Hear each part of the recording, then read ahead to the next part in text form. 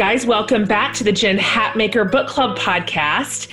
And if you're listening to this on our regular For the Love podcast feed, welcome. This is a sneak peek into all the incredible fun we have behind the scenes at the Jen Hatmaker Book Club, which you can join at jenhatmakerbookclub.com. And you should. Like, oh my gosh, you should. It is my favorite thing. So this month's book has been an over-the-top experience for all of us. We read No Happy Endings by Nora McInerny. It has just resonated from top to bottom in our community. So Nora makes a living talking to people about life's hardest moments, right? And she speaks from experience. She lost her second baby, her father, and her young husband over the course of 6 weeks when she was 31 years old. And so over these years, she has built a really impressive body of work. She's the best-selling author of 2 memoirs, No Happy Endings, which, of course, we devoured this month. And It's Okay to Laugh, Crying is Cool Too. Nora is also the host of a award-winning podcast called Terrible, Thanks for Asking. It's so good, you guys. Immediately download that podcast. She's also the founder of a nonprofit called Still Kickin'.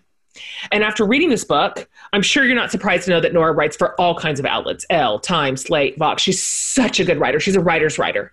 And she does there what she does best. She writes about emotion and humor. She's so funny, wicked funny, inside very complex topics. And so I know that you'll agree that she is a master storyteller who brings heart and sincerity and transparency and even levity to the most difficult and uncomfortable conversations that most of us spend our lives trying to avoid. She is a leader. She's a mentor. She is a reliable and a trustworthy guide through our own suffering and grief and loss. You are going to love this conversation. This girl she is worth all her salt. I'm so pleased to share this conversation with author extraordinaire and my friend, Nora McInerny. Well, I am super happy to be looking at your face and talking to your voice and your mouth in your closet. I can see the clothes, and I'm so happy. Thank you for doing this. Oh my gosh, I'm so happy to be here on my dead husband's birthday. Today? Yeah, it really is, Nora. Today.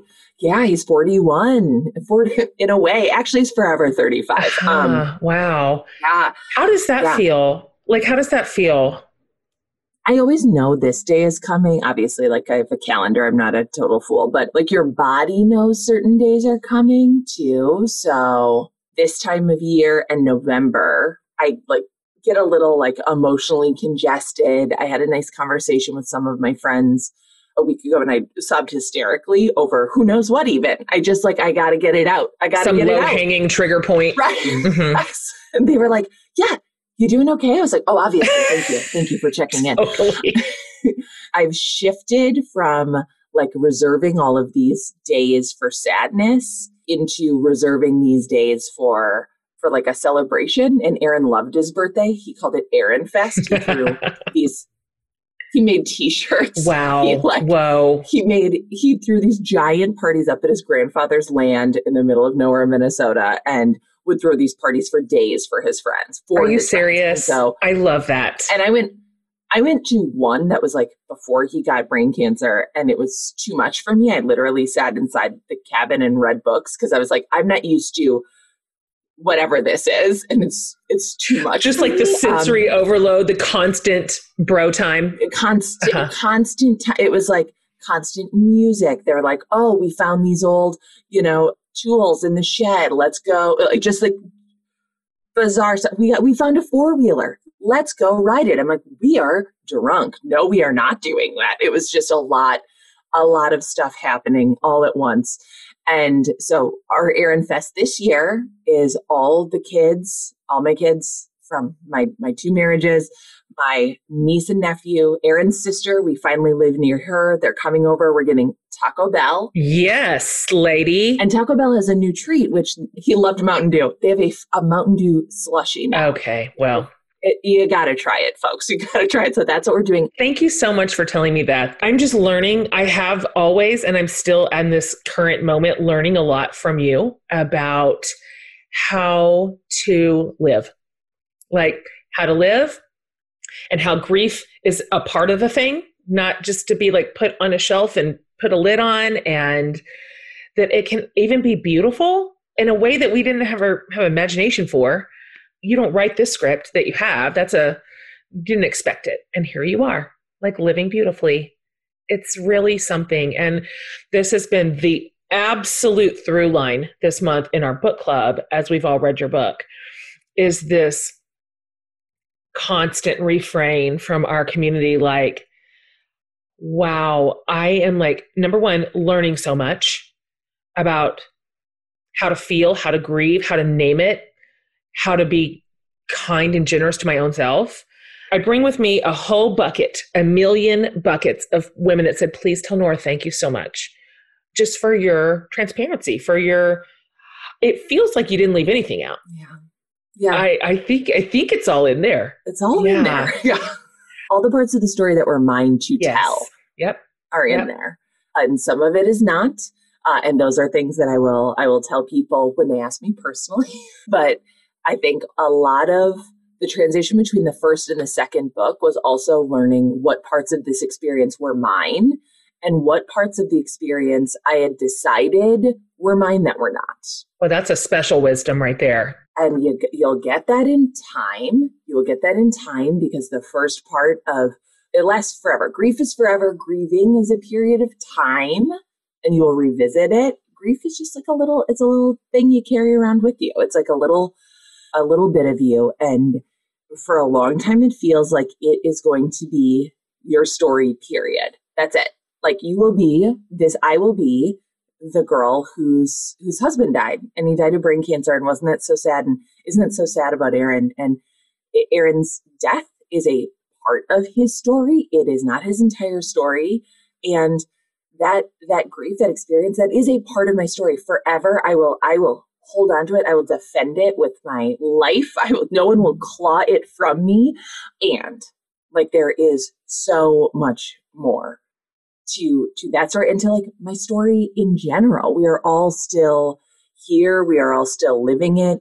And the process of figuring out what something means, we have this, sorry, and I'm just going in, but like, I want you to. If your listeners are on Instagram, and I have a feeling they might be, you are inundated with this. Everybody knows toxic positivity. Google it. Psychology Today has a great article about it, but we are conditioning one another to believe that the silver lining is the first part you should see, when really you got to stand in it for a while.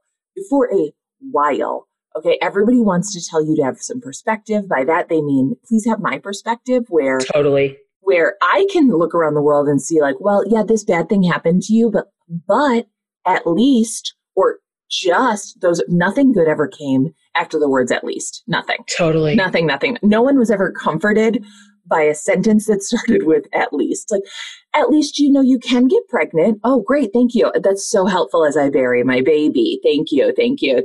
Like, just these things, like, people want to get to that positive side. They want you to get to that positive side because they're so uncomfortable with your discomfort, and it's so dehumanizing. And all we need is for somebody to be like, hey, Jen, this is as bad as you think it is. Totally. Yep. Like, maybe even worse. And you deserve every single ounce of the feelings that you are feeling for as long as you want to feel them. For as long as you want to feel them. And it will not always feel like this hot of a knife wedged in between your ribs, but right now it does. So you are welcome to everybody. Thank you to everybody who read this book. Frankly, I think sometimes people see a book and they're like, well, but my husband's not dead. It's like, but everybody in the world knows what it is like, or you will know eventually, because I'm fun, what it's like for your entire life to fall apart. Right. I told you yesterday, I'm like, I can deeply identify with your story, not in the same ways. Like, I'm not a carbon copy of your story, but the threads of grief, loss, catastrophe, a narrative that unravels without your permission, all of it. I'm like, hell, I don't know a woman at my age that has not already crossed this bridge in some way, big or small. And I always just tell people, if you've never experienced loss that cuts your heart out, just live longer, you will. You will. And so, like, No Happy Endings is not just a roadmap through losing your young husband to cancer. Those are the details around your story, but all this incredible wisdom that you embedded is serving everybody that has read it. It's interesting how you sat down and started the thing. You open the book and you slip us right away. I mean, we just don't even get a second. Like, we're not going to warm up the engine. Right at the beginning, you were like, happiness doesn't negate sadness. And we're allowed to be happy, even in the middle of like literally unthinkable grief. So you're holding this paradox from the first page, essentially. So I'm trying to put myself in your shoes, Nora, when you sat down to your laptop and you were like, this is a big and a hard story to talk about and tell. How did you start there? How did you know where to start? I always, for some reason, before I start a project, I can always tell you where it's going to begin and I can always tell you where it's going to end. But this is why I'm terrible in pitch meetings. I can't tell you what the book will be about. Here are the bookends. Use your imagination. Yeah. I'm like, we're here and we're there. And in the middle, we got to live it. But I'm pretty sure this is what it's about. And all of my best writing comes from a place of anger. It always comes from anger. I know that is not inspiring to most people, but it's always a reaction to something. So my TED Talk, that is an act of passive aggression. I'm from Minnesota. Sure. It's a subtweet. It is a subtweet to the masses, to everybody in the Western world who watches somebody go through something difficult, go through grief, and then it's like, okay, but like, taps watch, can we be done with this? Like, why is this still a thing? And I watched myself go through that. And more importantly, I watched other people come to me and say, well, I wish after I'd published my first book, I'm just not doing as well as you are. And I thought, why do you think I'm doing well? And then I realized, oh, it's because you see that I've met somebody and you see that we each had children and we are one of like those lucky few people whose family like didn't even need to blend. It just was a thing right away. And so you think that it must be over for me. And I have some secret to tell you. And all I can tell you is that the first part of me falling in love with Matthew was me falling apart for the first time, was me having a place where I could be at rest emotionally, which I had not had for a very, very long time. And at the time that I wrote this book, I think I had maybe like 50,000 Instagram followers.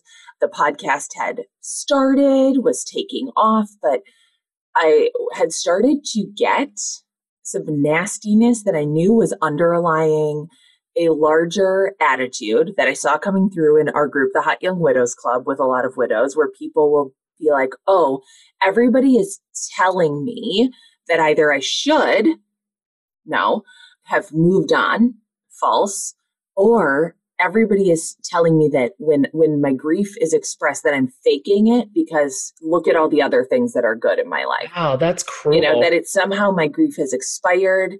It's so cruel. People are so cruel, but I've seen this same resistance as an observer on the internet where there's some, I don't know her name, there's some, influencer and her child died and then she's, doing something and people are like, well, why are you doing this? Like, I thought you were sad about your baby dying. And it's like, well, yeah. No, I guarantee you she is. Okay. I don't need to see her grief passport to know that she is still very much aching over that. And like the world keeps spinning. She's still got to live for these other children. She's still got to do her job. And also she wants to be a part of the living world. And I had resisted falling in love with Matthew. Not well, I'm not that strong, but I had resisted people knowing about it. And I had spent that first book tour pregnant, secretly, not just out of shame, but out of fear that like I could not possibly have another good thing happen to me because it would be taken.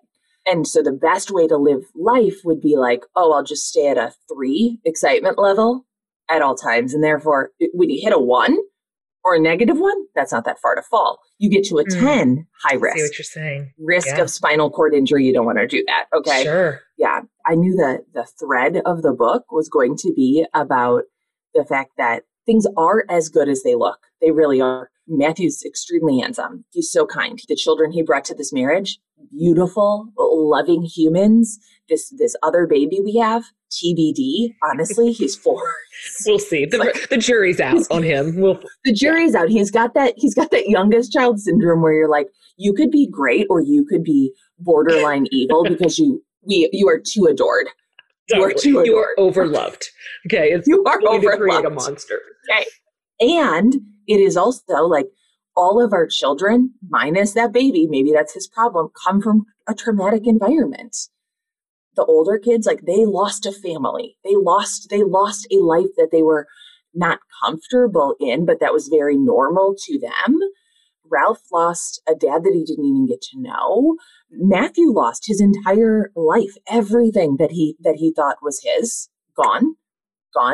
And same with me. And so those are not things that are erased by the fact that we found each other. Those are things that like, they show up in our marriage. They show up in raising these kids. And I also, and you're so good at this in your own writing, it's like, we have to make sure this is clear because our kids are watching. Our kids are watching. And I never saw my mom fall apart because honestly, she didn't have the time and it was the go-go 80. You know, it's like her brother died when I was in 8th grade. I saw her cry at the funeral and then she held it together. And that's how she was raised, by the greatest generation, which I have a bone to pick with that name. Okay, they were a generation. They were fine. Okay. Yeah, they were okay. They were okay. Did they raise like emotionally competent children? Heavens no. Oh. Yeah. Good point. No. So yeah, that's where I sat down. And in a place of reactiveness, I wrote that whole chapter. I love it because I find grief and loss and suffering and recovery poorly discussed in general, poorly managed. You mentioned earlier, we're just not good. We have no home training on how to sit with other people's pain. We're just terrible at it. We just want to hustle everybody through. I feel that instinct in my own self and I know better. And so the honesty is like both breathtaking and refreshing. One of the best things I have ever done for myself is going to therapy. I'm in it now. It has revolutionized the way I think about myself, my place in the world, and my relationships. And listen, you can learn about yourself and transform your life with BetterHelp counseling. So with BetterHelp, you can connect with a licensed professional counselor in a safe and private online environment. You can start communicating with your counselor within 24 hours via text or chat or phone or video. And if it's not a great fit, you can change counselors at no additional cost. And listen, you aren't alone here. So many people have been using BetterHelp that they are recruiting additional counselors in all 50 states. I want you to start living a happier, more whole life today.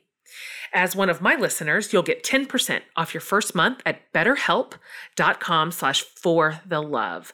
Join over 1 million people taking charge of their mental health. So one more time, that's BetterHelp, HELP.com/forthelove. Okay, back to our show.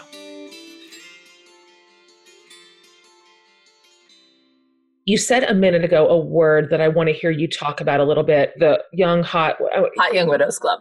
There it is, Hot Young Widows. I'm like, what was the order?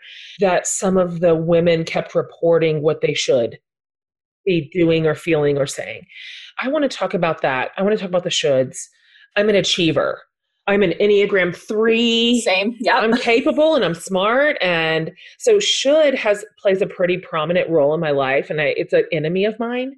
But it's just not how life works. It's not real. It's a fake construct. It's like your dad said. It's like we expect the world to care about our own timing because things don't ever work into the should. So can you talk about what role should or should not, for that matter, same other side of the coin, has played in your life, what you've learned about that, and how you fight that demon? Yeah.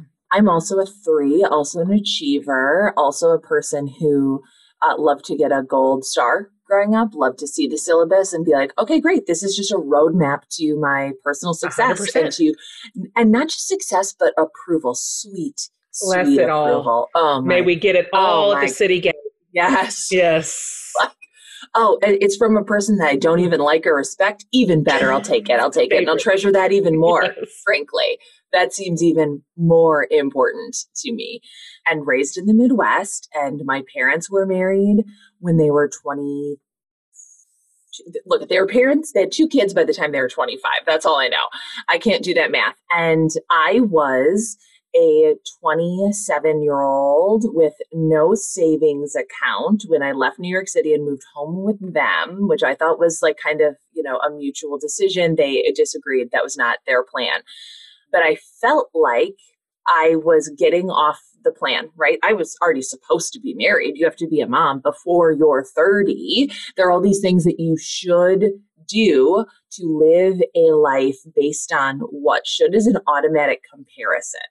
So when you are saying that, like, one, who says you should? And if you say you should, what are you comparing yourself to? Because you're either comparing yourself to somebody else and you're looking over at their paper, which is impossible not to do because you go on Instagram and people are renovating their kitchens and you're like, where did we get that money? Am I supposed to have kitchen money? Is that what I'm supposed to have? Should I have kitchen money right now? Or like their kids are going to like a private school and yeah, you looked it up. You looked up the tuition. It's $20,000. Is that what we're supposed to be doing? Or they're working, 50 hours a week, but they are also making cupcakes that actually look like Minions. And I've never once done that. It's confusing. It's confusing. So even before the internet, like we knew what we should do because like we would look around, we'd see how everybody else was living or our parents imbued that expectation upon us. And then we took that on. And most of our shoulds my shoulds at least, come from myself. They come from my inability to focus on staying in my own lane, on accepting my own reality, especially in times of crisis when we say like, well, I guess I should, or it's not really that bad. Or like, oh God, I mean, when you look at this person, really, what am I going through? It robs us of empathy for ourselves. And like Brene Brown has done a beautiful job of drilling into us the need for empathy for other people. And somehow in that whole message, we were like, oh, just for other people. Like, even as I'm pretty sure she's screaming, like, give it to yourself too. We're like, right, other people, especially women. We're like, but forget about me. I'm a piece of trash. So that's how I treat myself. That's how I treat myself every time I use should, every time I use it on somebody else. Like what I am doing is saying, I already have an expectation of where I think you ought to be, and you are disappointing me, right? You are not meeting that expectation. And especially, let's say, you still lived a very, very blessed life, but hi, we're in a pandemic. And right now we are all comparing ourselves against the person we were last year at this time, the person we thought we would be at this time, what we thought we would be doing, what we thought we would have. And now we're like, I don't know, like, will I get another paycheck? Are the children going to school? So wiping that from my vocabulary is truly a daily process. And to maintain that in myself, I have to, behind this computer, are reminders of who I actually am and where I actually am. I have like all of these things to remind me, like, this is who I am and where I am. And it's good. It's good. Like, it is good. And it does not look like what I thought my life would look like at all. Like I did not anticipate being a 37-year-old stepmom on her second marriage, working in a closet because the world fell apart, and holy crap, that was not good for the old single family income. and also, like, it's really good. I don't need a new kitchen. We have a functional kitchen. Our water runs. It's fine. We're good. Yes. We're good. If I never saw anyone else's kitchen, I'd be like, this is a great kitchen. It's a great kitchen. Great kitchen. So sometimes should sneaks in on like the diet that you feed yourself. You're right. I'm kind of working on that practice right now, that sort of mindfulness embodiment, which is not something that's easy for me at all.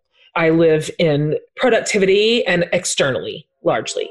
And so having to learn to just be like, where am I right this second, right this minute? Okay, let me just feel. I'm inside this body. I'm breathing. The heart is beating. Bravo, heart. Yes, like staying kind of present in the moment instead of like helicoptering into everybody else's lives. That's really easy to do. But I appreciate you saying that most of our shoulds come from within. That's my experience too. What am I willing to entertain? What is my mental digestion? What thoughts am I like circling the drain around? And I really, you're right. That's our own work to do, which sucks because I wish we could just put that on somebody else. Stop doing this to me, and then I will be grounded in my own life. But really, it's worse than that. That's our own work. Oh, especially, it's like this happens too, not just with what people have physically, not just with their physical possessions, but with the way they appear to be living their life. And so I'm like, well, okay, well, I guess I should be, more open. I guess I should be, meditating 60 minutes every morning. I guess I should be, and no, or maybe, but it's everybody's like life recipe is so different. And what you are seeing is a small part of what they are choosing to show you. And you have no idea what their reality is. So it's all, smoke and mirrors, a shell game. And like you are doing the best you can with what you have, and also lower your expectations, lower them. That's good. Not for like what you want to, but like what you think you are supposed to be doing, and like how you think you are supposed to be performing in this world. So one thing that, you've talked about a little bit here, but I want you to talk about more, is that your experience of loss and suffering, of course, it's its own entity. And then you are then contending with what everybody else's emotions are around you and their response to you. And so you talked about how most people, maybe that's a little bit mean, but I think that's true, do not know how to respond to your particular tragedy, or they just disappeared altogether. Like maybe you were contagious. Maybe your brand of life was just going to be catching like the flu, or they helped badly. The shoulds and the silver linings and the how much longer. It's over now, right? Right. Like it's been a minute. So, or you have a new boyfriend. Yeah. So who cares? I wonder what that has done to your like BS meter. What has that done long-term for you in terms of your tolerance for people with the shiny veneer, or your tolerance for inauthenticity, or your tolerance for tidy narratives? How has that carried through to where you are even right now? Yeah. I distrust a tidy story. I distrust anybody who encourages other people to hustle their way through something, or like, it's all about your mindset. It's not your mindset 90% of the time. We live in America, which is a very difficult place for most people, where there are stark socioeconomic and racial inequities that actually affect people's lives, that affect your ability to be able to grieve. Grief is the feeling everybody cannot escape. To grieve is still a privilege. To have like access to mental health care, huge privilege. So your level of okayness is impacted, not dependent on, but is impacted on like where you fall on that spectrum of different kinds of privileges. And that was a hard thing even for me to, if you would have told me that like, well, but I mean, think of all your privileges. When Aaron died, I would have been like, please F off forever. And now I'm like, oh my God, of course. And so Same. I can even look back on some sort of like Instagram post that I had made where I was like, oh, like, look, it's all going to be great. And that was a lie that I was telling myself. It was also a lie that I thought that was the most palatable to other people, because I did not want them to pity me. You were probably right on both counts. I was right. And what I was doing was I was contributing to that digital pollution, where women were seeing me and being like, oh, well, you ran a half marathon after your husband died. Like, you must be doing great. And it's like, I was literally running from my feelings. like literally running from my feelings, not processing anything, doing horribly, drinking quite a lot. So no, but I am most genuinely connected with, I don't believe that you have this responsibility to walk around like bleeding out for everybody that you meet.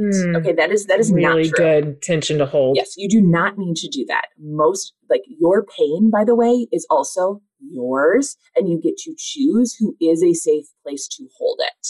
So when I talk about terrible thanks for asking is an aspirational response, by the way, what I had done in that first year was tell everybody that I was fine. And every time I told them that, I built a nice little cage for myself. And who did I keep out? I kept out my sister, who loves me, who knows me, who wanted to be there. And also, I was kept out of her life where she was going through her own stuff. She had lost Aaron too. She loves him. And she was going through her own marriage stuff that I had no idea, because I was like, I'm fine. Done. I kept out my brothers who also wanted to be there, who dressed Aaron's dead body, like who put socks on him because I'd forgotten socks. I'd forgotten to lay out socks, and they picked out the right socks. I kept out friends who truly did want to be there, lifelong friends, because it was so painful for me to see their husbands holding their kids. And I didn't know how to say that. Wow, I didn't know how to say that. And honest. I thought it would break everything. I thought if I let myself feel it, everyone else will feel it, and it will be too much. And fine is a fine thing to say to the checkout boy at Target. And I apologize for weeping to only inappropriate people, by the way. Like, totally. Right. My mail carrier, deep apologies. So sorry. Wrong guy at the wrong time. Yeah. Wrong guy at the wrong time, handing him a stack of letters that returned to sender. He's dead. And then just being like, he's like, oh, I'm so sorry. I'm like, it's not you. It's not you. It's just the whole, he's like, I do need to leave. This interaction does need to be over. I regret standing here for any longer. I just love what you're saying right now. Fine is right for a category of people. It is not right for another category of people. Right. Also, it's like, when you're talking to someone, is this safe with you? Is this safe with you? Am I safe with you? And I knew very quickly that there were some people that I was not safe with, but to guard against them, I just put it up for everybody. So I'm thinking about somebody coming over and literally looking down at my child on the floor and saying, heartbreaking. And I was like, I don't want that for him. You can have your heart broken for him, but don't do that right here in this moment. And I have another theory about, Aaron's life to me was very much the Great Gatsby, only he wasn't a faker. But there were 1,000 people at our wedding online because we couldn't afford to have more than 200 people there. There were 1,000 people at his funeral. And in between, there were some people who showed up. Jamie Erickson, I'm talking about you. And afterwards, there were much, much fewer. Much fewer. And I was keeping score in my mind, like, who's here and who isn't, and feel differently about that now. I had so much anger, and feel that anger. We do not let women feel angry, and you're angry for a reason, and feel it, rage out, hit your mattress with a wiffle ball bat, old therapy trick, beat it with your fist. Totally. Like, you told me that rage yesterday. Until your body is, I hope you did it too. It's like double fist, and let your body just hit it as hard as you can. I know now that them not showing up really had nothing to do with me, and it had everything to do with their own stuff that I'll never know about. And also that hurt me too much for the relationship to repair. I understand both of those. It was too much. So I can look at those people with compassion, and I can also say, you were in my life for that part of it, and you did love Aaron, and you didn't love me the way I needed to. So here we are. And I will wish you well. And I will also, I will control my Instagram settings so that I don't see you because it hurts so bad to see your name. It hurts so bad to see your name on Aaron's sister's posts or on Aaron's mom's post. But I know it's not about, and maybe it is about me, because I was also, by the way, when you are in pain, there's a phrase, hurt people. Hell yes, you will. It's like, you will breathe fire. Of course. All over. Yeah. All over. And some earth will be scorched, and sometimes some earth needs that to regrow. And And some, it just kills it forever. That's great. What a good analogy. But I will say, this is my final piece of wisdom on this, okay? The people who show up are the right people, even if they aren't the people you wanted there. So true. If the people who are there, they are the right people. And like, I know we're all like fourth grade girls looking around our birthday party being like, why isn't Kristen here? And it's like, no, because Emily's here. That's right. And Emily was the right person. That's right. That's it. I'm experiencing that in my life right now. In the past few months, thousands of small businesses have been able to keep running while avoiding crowds at the post office thanks to Stamps.com. My own small business is one of them because we use Stamps.com every single month to send out boxes for the Jen Hatmaker Book Club. So Stamps.com brings all the mailing and shipping services you need right to your very own computer. Like no matter where you are, you can print official U.S. postage 24/7 for any letter, any package, any class of mail for anywhere you want to send. Once your mail is ready, you just leave it for your mail carrier and schedule a pickup or drop it in the mailbox. It really is that simple. Plus, with Stamps.com, you get great discounts too. You get 5 cents off every stamp and up to 62% off shipping rates with the U.S. Postal Service and UPS. It's a lot. So, I mean, Stamps.com is a no-brainer. It saves you time and it saves you money. So right now, my listeners get a special offer that includes a 4-week trial plus free postage and a digital scale without any long-term commitment at all. So just go to Stamps.com, click on the microphone at the top of the homepage, and type in For the Love. Okay, so that's Stamps.com and enter For the Love. Okay, back to our show. Okay, I'm going to ask you, our book club sent in a billion questions for you. Fortunately for you, I culled them. And so I picked a couple. Everybody had a lot. It's just, as you know this now because you've put your story out into the world with such transparency and tenderness. It's so easy to connect to. And so unfortunately, we're all like, same, me too, same. Whenever someone's like, I liked your book, I'm like, oh, sorry. Oh, totally. Oh, I'm so sorry. I wish it was why? confusing to you. Like, you're like, oh, Yeah. wow, this feels real sad. I don't even know about it. Here's a question from Karen White. She asked, what was the best part about writing this book and what was the hardest part about writing it? The best part about writing this book was that I felt like, I'm going to quote Chanel Miller here. She wrote, Know My Name. And she wrote this cartoon of her being on 60 Minutes and then being like, how did it feel to write this book? And her thought bubble being like taking a giant emotional dump. Lovely. But her being like, lovely. It felt wonderful. But it did. I felt like I had reorganized even my thoughts around this whole experience, which were so rooted in shame, which is something that I still feel because I am alive and Erin is not. I have this, right? Like I have this career that I didn't, people are like, how do you get published? I'm like, you write a viral obituary. I don't know, and it's like, so did I just cheat my way to the top? Did I cheat my way to the lower middle? Like, did I?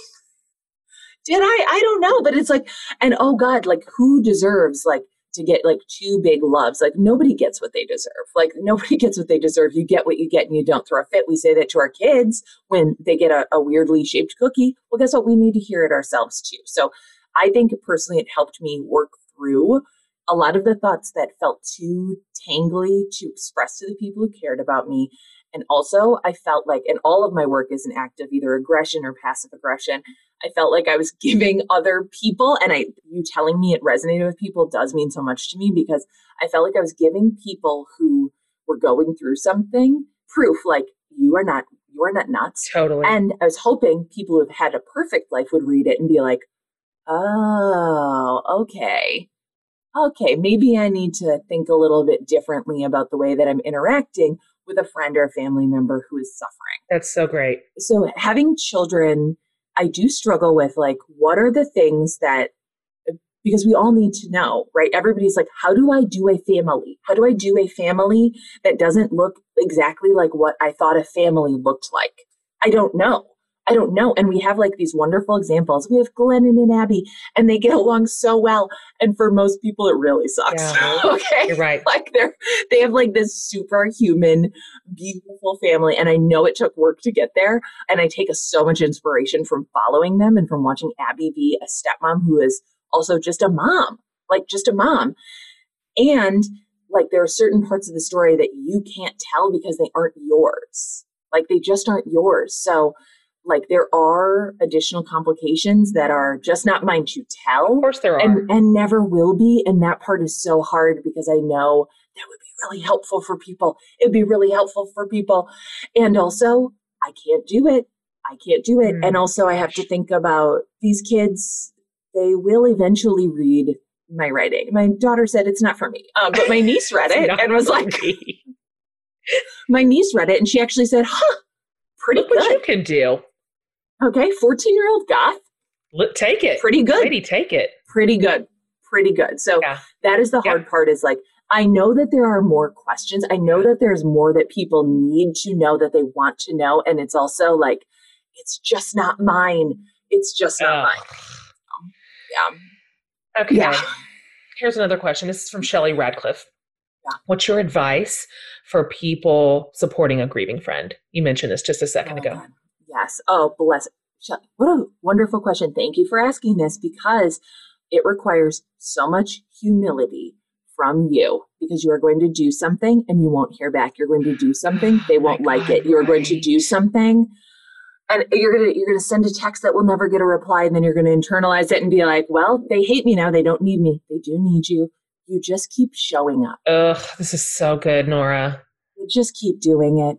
You keep doing things and some of them are the wrong thing and some of them are, neutral and one will be the right thing. And you just keep doing things, there's a Venn diagram of whatever you can do and whatever you will do.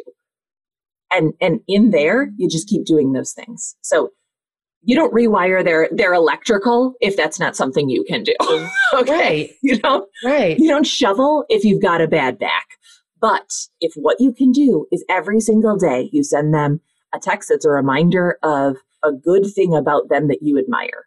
If every single day you send them a song that made you think of them. If every single week you send them a gift card to go buy something that they don't need. Okay. You do that. Whatever is in your wheelhouse and that you will do without expectation of acknowledgement.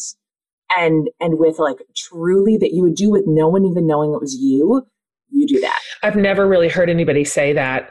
And now that I'm sitting deeply in the pocket of this brief space, I spend so much time once every few days trying to dig out of my text and be like, I'm sorry for the delay. I'm sorry I didn't respond. You know what I mean? Because that's what I'm worried about. Yes. Like they're going to think, well, I did call or I did text her, but she didn't respond, but I just can't. So that is I've literally never heard anybody say that. Like, love them how you can without expectations. Well, that's just, expectations. We'll just end it right there. Okay. One more question and then we'll wrap. Debbie West said, when you are tired and you've shoveled Grace all day and just, that's the end of it. What's your go-to dinner? Food is a comfort, as we know. God, I hate dinner so much. Okay, dinner is like the most stressful. I want a snack dinner. That's the answer to you. Okay. I applaud this. Okay, we do this thing called summer sushi. And by that, I mean, it's just sliced up cheeses. It is sliced up fruits, sliced up hot dogs, cooked and uncooked because our children are garbage, like hunks of bread, butter, dips. And then everybody just eats the snacks that they want to eat. Popcorn. Actually, I would take for dinner a giant on the stove. Old-fashioned. Whirly pop. I hear you. Thing of popcorn with like a whole stick of butter melted over it. I basically want to eat a stick of butter with some popcorn floating in it. That's it. I don't want to eat a single vegetable. I don't want the meal to be balanced in any way. No lean proteins. There will be no lean proteins, but I have actually started to cook anything that you post on Instagram because it's very helpful. And guess what? Guess who's pickling? I'm so happy. This lady. I'm a pickler. Look at you. Okay. Look at what you're doing. I'm pickling everything. I didn't even know you could pickle carrots. Yeah. I was like, you can only pickle pickles. And they belong They're on the so summer fun. sushi board. Like put your pickled carrots right there. Make a convert as young as you can to the world of pickles. World of pickles. I didn't even know you could pickle all these things. So wonderful. Yeah, we'll add some pickles to the summer sushi. But yeah, I want snacks. I want hardcore snacks. That makes me happy all the time.